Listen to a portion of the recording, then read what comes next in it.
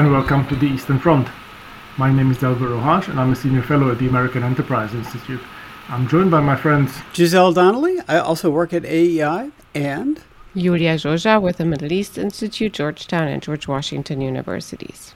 On our podcast, we talk about the many challenges to European peace and security that have erupted along the line running from the Baltic Sea to the Black Sea, the Eastern Front, and about why those matter to the United States. Our special guest today is Brady Africk, our colleague here at AEI, and a well-renowned analyst of the war in Ukraine. If you enjoyed this episode, please consider subscribing, rating, and reviewing us on Apple Podcasts, Spotify, or wherever you get your podcasts. Thank you. Brady, I would like to start on a somewhat unconventional note, namely by asking you about your background, professionally and academically speaking. You joined AEI to work on media stuff, connecting scholars and reporters, keeping track of our media appearances, and yet, as the war in Ukraine started, you established yourself as an independent voice, analyzing open source data, particularly satellite imagery, and you've become a sought after resource for reporters in your own right. So how did you find that niche? What sort of background did you have to sort of stumble upon this opportunity, and what are some of the lessons that our listeners could draw from your experience? Well, thank you so much for having me on. It's very exciting to join the show. I'm obviously a long-time listener. To talk a little bit about my background, I first kind of became interested in foreign policy and computer science and kind of the intersection between tech and foreign policy in college. And I studied that, and when I graduated, I was looking for ways to kind of apply that knowledge and that intersection in a way where I could also continue learning a lot. And that naturally led me to media, where I'd be promoting the work of experts, and I could get to delve into their work, learn about it, and find out how I can best convey it to a layman. And when the invasion of Ukraine happened, the full-scale invasion, I should say, I really wanted to help in some way. I think a lot of us had similar feelings of being struck by the wrongness of the invasion and wanting to try and push back on it in some way. And I began doing geolocations, which is basically using photos and videos and the clues within them to try and determine where they have been taken, when they were taken, and that can help everyone from war crimes investigators to soldiers trying to plan their next move.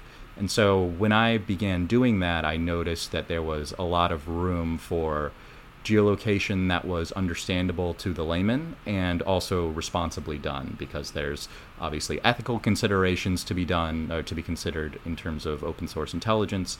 And this was all kind of something I fell into and gradually began to do more of as the invasion progressed, and now I'm here. Brady, you've been particularly become well known for your plotting of the growing and thickening Russian defensive lines in the south part, well, actually all over the place, but in particular, those of us who follow you maniacally on Twitter, have counted the increasing supply of red triangles that the Ukrainian army is now trying to reduce. What has that taught you about the nature of Russian preparations over the, since the winter up until now? And do you think that explains the pace and the nature of the Ukrainian counteroffensive? I definitely think it is a huge factor, and I think the construction of Russian fortifications dispels a little bit of the rumor that the Russian army doesn't learn at all. Certainly we've seen them be very slow to learn or not learn in some specific areas, but I think after the Ukrainian army was able to retake such significant ground in Kharkiv and Kherson Oblasts, the Russian military realized that they could lose significant amounts of territory rather quickly, and the result was to construct these extensive fortification lines, which, as you mentioned, we're seeing Ukrainian forces work their way through now. And it was also an indication to me that they recognized where they might be lacking in quality, either in equipment or the skill of their forces, they could make up for it to some extent in quantity. And as a result, we've seen this very wide defensive net cast, particularly over southern Ukraine, but as you mentioned, in the east as well. And it's been striking to me to see how quickly some of the optimism of Ukraine's counteroffensive has pivoted into a realistic pragmatism of what might be necessary and what the U.S. should be continuing to provide. And I think the fortifications have been a very pivotal role in helping people understand the Ukrainian military is working through some complex situations right now. If I may just push you, I mean, the sort of emotional roller coaster bit of this has been much more in the West than in Ukraine itself, which clearly had ample opportunity to understand what was going on their front. So, I mean, it's worth sort of speculating as to why the realities of the war are, to the spectator set, and obviously you've been providing them with very precise and accurate information. I wonder why people didn't make the connection.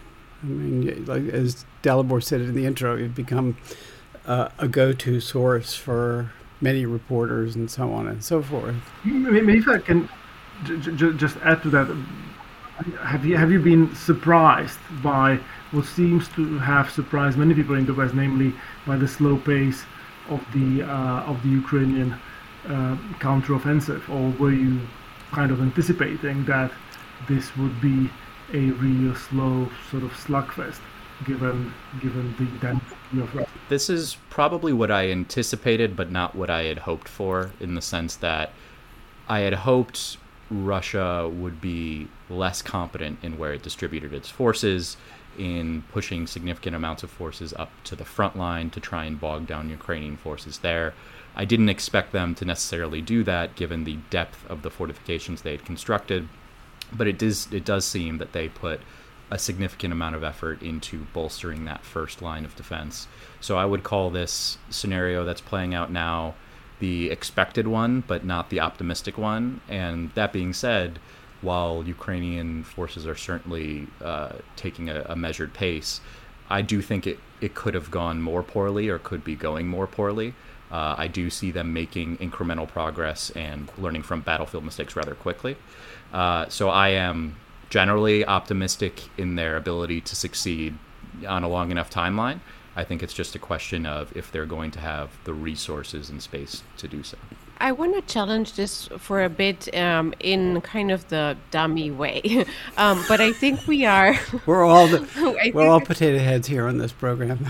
Well, no, exactly. We should be doing better at that because we are all kind of presuming that everybody knows what these things look like, that you've been looking at for 1.5 years and that you're delivering to media internationally.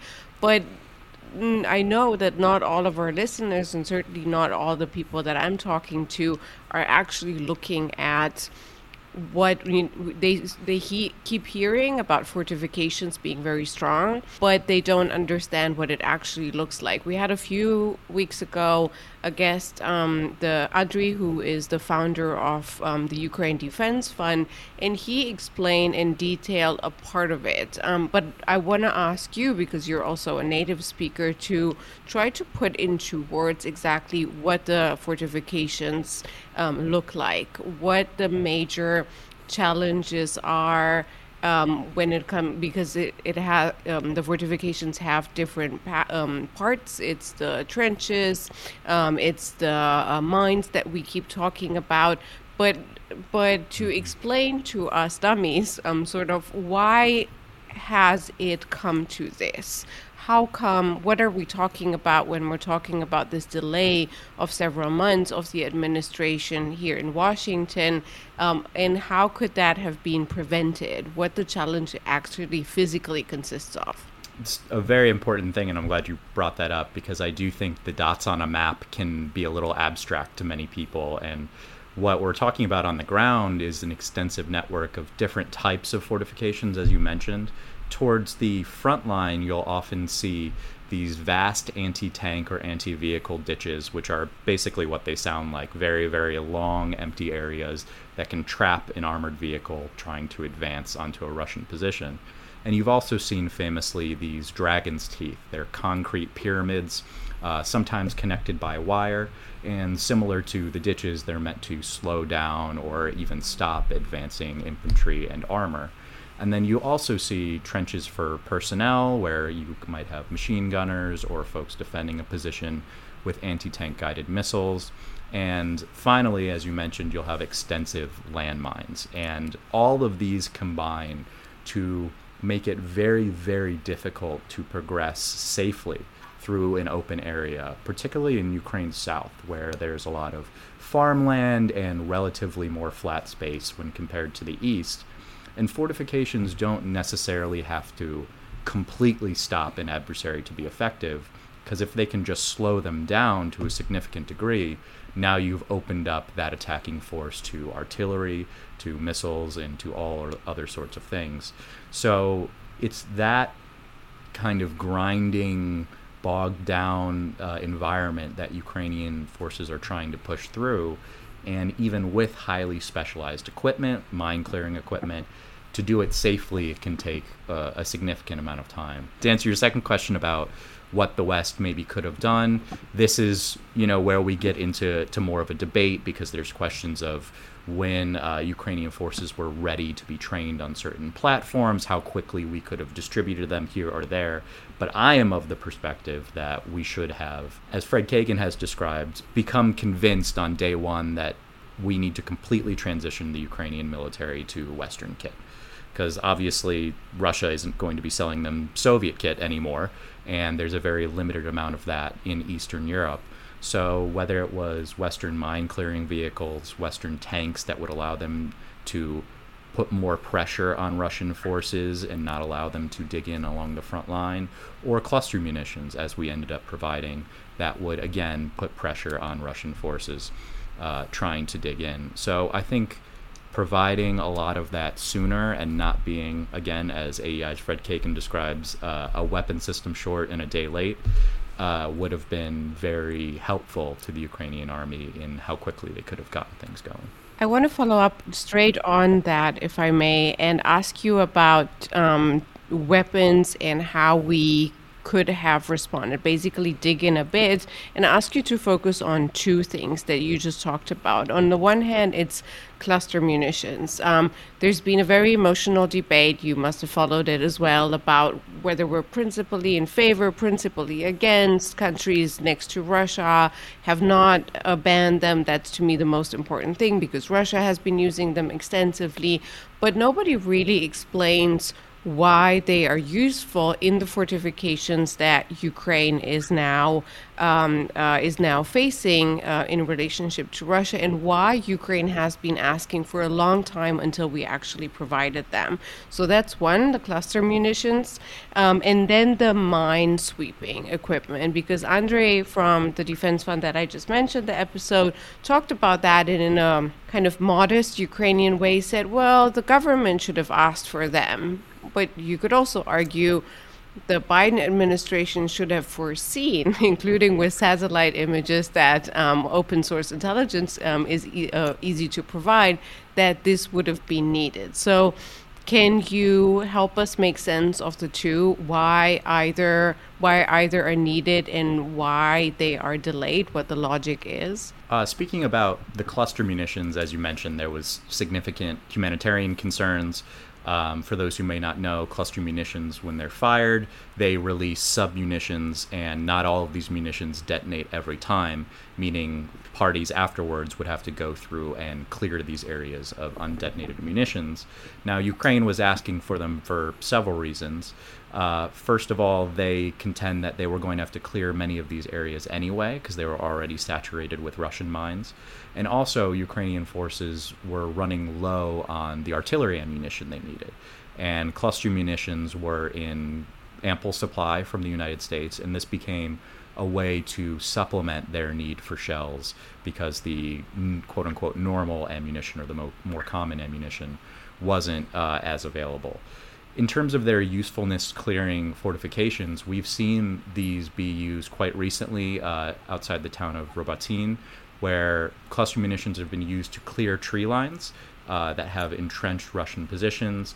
This allows not only Ukrainian artillery crews to spot them more easily, but then can allow infantry to potentially clear the space more easily when they arrive.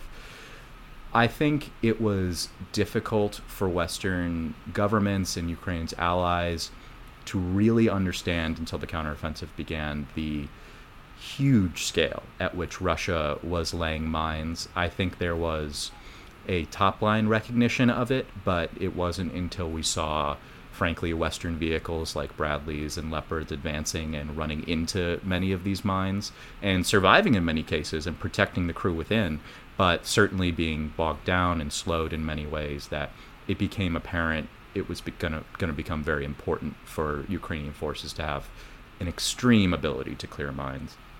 And we have seen the West provide a lot of technology to do so. There's Leopard mine-clearing vehicles that basically have attachments on the front of their tanks, and they can plow through minefields. There's a weapon system that fires what essentially amounts to an explosive cord into a minefield. That cord then detonates, detonating the mines around it, creating a path for Ukrainian forces. The technology does exist to clear minefields. It's just slow, imperfect, and in short supply, and it's something Western governments should really keep in mind when they're determining what aid to give. And the last point I'll make is that while it can be difficult to clear a lot of these defensive lines, in some cases they can be starved of supplies. And that's a key reason why we've seen Ukraine focus on hitting railway bridges, transport hubs, and places where there's accumulation of Russian military equipment. I think an important part of the current conundrum derives from mistakes made a year ago or more, or 9 months or so, in the wake of Ukraine's successful counteroffensives of last year. And the failure, to credit the Russians with the ability to derive lessons, in their sort of unique way from what they just experienced. And we just sort of sat there and watched them slowly build and lay out and thicken these defenses. The fact that the Russians have a ton of mines is not headline news, really. But it took them 6-8 months to do what they have done. They had to bring up large amounts of material and munitions, even from Crimea and even from elsewhere in Russia, to be able. So the Ukrainians did not have the capability, and we did not give them the capability to disrupt the Russian setting of their defenses, which that would have been easy if like ATACMS and other longer range munitions had been supplied. Then we would not, I don't believe, be facing the same, or the Ukrainians would not be facing defenses of the same density and lethality that they're currently picking their way through. I mean, the ways in which this war has taken us by surprise and continues to take us by surprise, it has got to be one of the main themes of the war. And this, the story of this counteroffensive is very much a part of that. So I'm sorry, there was no question. Don't you agree with me? Well, quickly, I'll just say I do fear that Ukraine's allies almost learned the wrong lesson from their successful counteroffensives, in that we believed they could have this extreme success with at a low price, relatively less support. Yeah. Exactly. And we didn't anticipate there would be learning on the other side, when of course that should have been. I remember hearing Walter Russell Mead sometime in July, August last year say something along the lines of there being a very common historic pattern in Russian-led wars, that they tend to start truly disastrously for Russia, and then the Russians do get better. And so he warned us against kind of extrapolating from the early setbacks. And so as you said, it looks like the Russians have learned something, and I have to wonder whether the West is learning as well. So another data point to add to what you just mentioned is the fact that nobody seems to be in a rush to provide Ukraine with fighter jets, as per the Washington Post story from this morning, which says that the training of the 6 Ukrainian pilots will take months and months into next year. When we spoke with Andrei Liskovich on the book, the episode that you alluded to, he mentioned having conversations with US experts about the situation that Ukraine is facing in the south with these fortifications and systems of trenches, and he asked them what would the US military do in similar circumstances, and their answer was very straightforward. The US would just bomb the hell out of the place before then sending in artillery and infantry and so on and so forth. Ukrainians just don't have that luxury, and it looks like nobody in the West is in a rush to provide them with this capability. So really, are we learning anything or not?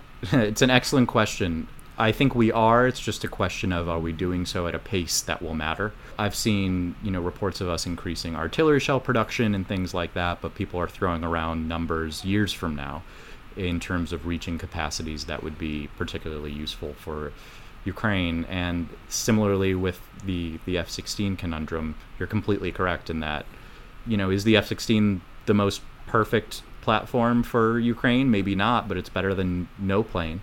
And the idea that we've gone from, oh, they don't need it, to it would be helpful but we can't train them, to okay, now we can do it but it's taking a while, seems to be a repeated pattern across weapon systems and support for Ukraine. And I think we're seeing the cost now, where they're being compelled to undertake a counteroffensive that, as you described, no Western military would ever do without air power.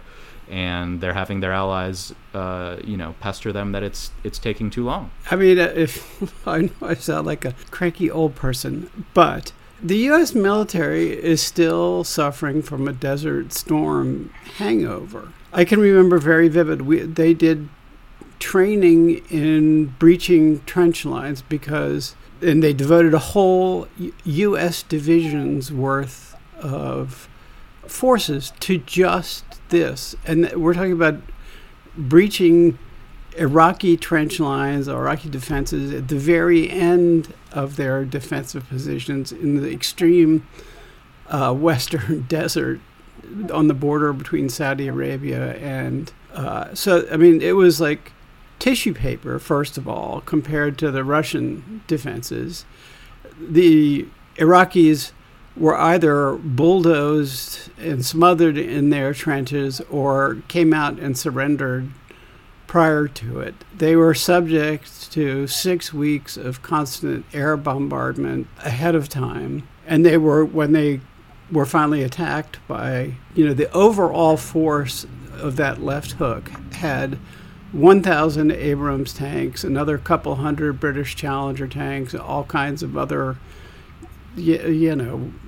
equipment and systems. It was a massive, like 100,000 soldier force, and now, and that's our image of what conducting a breach of prepared defenses is supposed to be like, which is, it's good if you can do it, but all the circumstances that went into that success are pretty much absent in the current case. The defenders are much more committed. The defenses themselves are much better.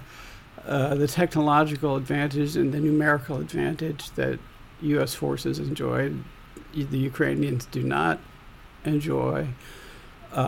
We prepared for it down to every jot and tittle again and again and again in the months prior to the attack. It's just, and then we scratch our heads and ask ourselves, how come the Ukrainians aren't repeating this? And that gets into, are we learning in two ways? Are we learning not only in the support we need to provide and how we might need to change that based on the battlefield in Ukraine, and also are we learning for our own military? in terms of what it would actually look like should we ever need to compete with a similar adversary. And I don't know the answer to the latter question. Again, you've pushed my button here. There have been stories from Ukrainian soldiers who are being trained in Germany and elsewhere in Western Europe, and they say as basic soldier skills, it's fine. We come away knowing how to use and clean our weapons and stuff like that. But when it comes to trench clearing, they ridicule the training that they're getting. The Americans show us how to clear, a trench that's one hole and it's 10 feet long.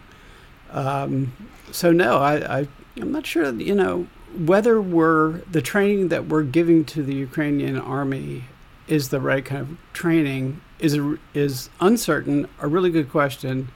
And I'm not sure that we know what we're doing wrong exactly.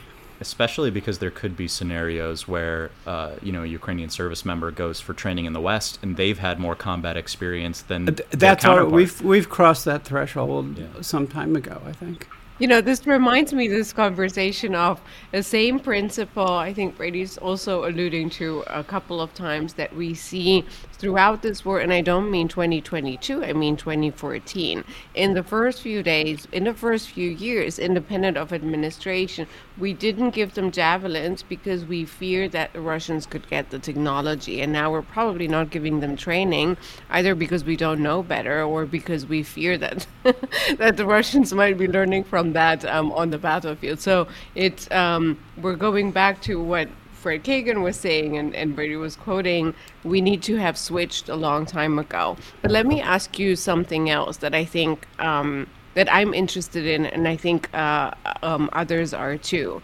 You have a unique perspective, kind of like a bird's eye in open source intelligence, looking at this war through a very visual perspective. So I'm going to ask you the question that, of course, everyone is asking everyone, but I'd be very curious to hear it from exactly that visual perspective.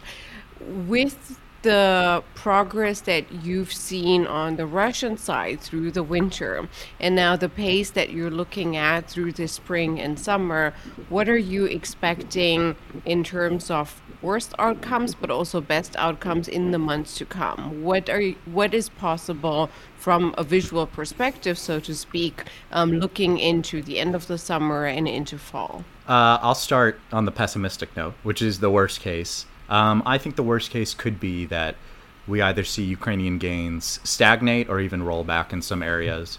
We've seen Russian forces begin to put pressure on Ukrainian lines in the northeastern part of the country, and Ukraine is very well attuned to that and is defending well.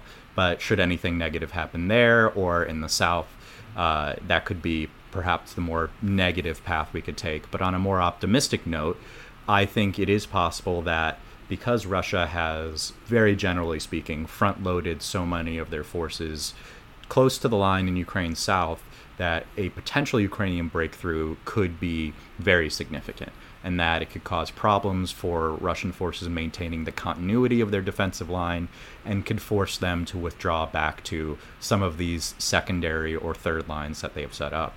Of course, the problem is they've been given time to set up those second and third lines, so their ability to perform this elastic defense, both on a local scale and on a large scale, is probably the primary concern. Well, making them have to move puts just the kind of pressure on the Russian command system that it's ill-designed to respond to. Another positive note that I would say is that Ukraine has yet to commit much of its high-end force. So the Russians have to know that the big fist is still out there someplace. And, without knowing how to, if there is a little crack in the defenses here, do we flood it with reserves and then weaken ourselves elsewhere? Ukraine has shown itself very good at operational deception. So, I do think that there are several chapters to this summer offensive novella that we haven't yet been able to read. And the last quick note I'll say on this is I think there's outside wrinkles from, Ukraine's drone strikes in Russia proper and long-term missiles that might be supplied or might not, and what role that could play on Russian logistics. Because I could see maybe less so the drone strikes from a political perspective, but more so the long-range strikes from a military perspective having a large effect. But only time will tell. Can I ask you a sort of open-ended question about the role of technology in this war? So clearly, this is a war that's different from the previous ones, partly thanks to people like you and their use of open source data and information technology in a way that provides for a sort of continuous source of updates on what's happening. I don't think we've ever had access to information of that quality in real time before. But also on the battlefield, we are seeing drones, including drones inside of Russia.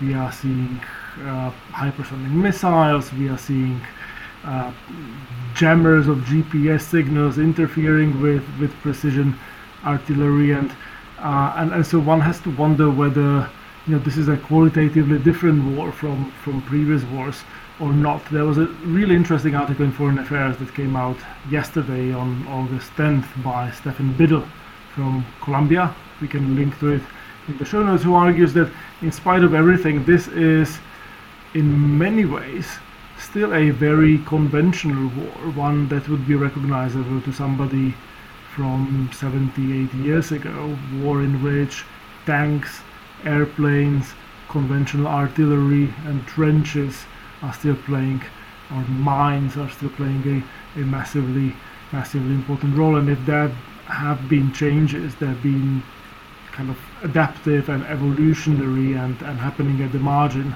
rather than presenting us with a sort of positively new form of warfare. I wonder if you have any thoughts on this subject. Yeah, from what I've seen, it's less so that as you described, it's less so that new technology is replacing old technology or methods of warfare, but more so that it's being incorporated in addition to them. So artillery, of course, has been a thing for a very long time, and now, while it used to be planes providing very general spotting information, now we have drones.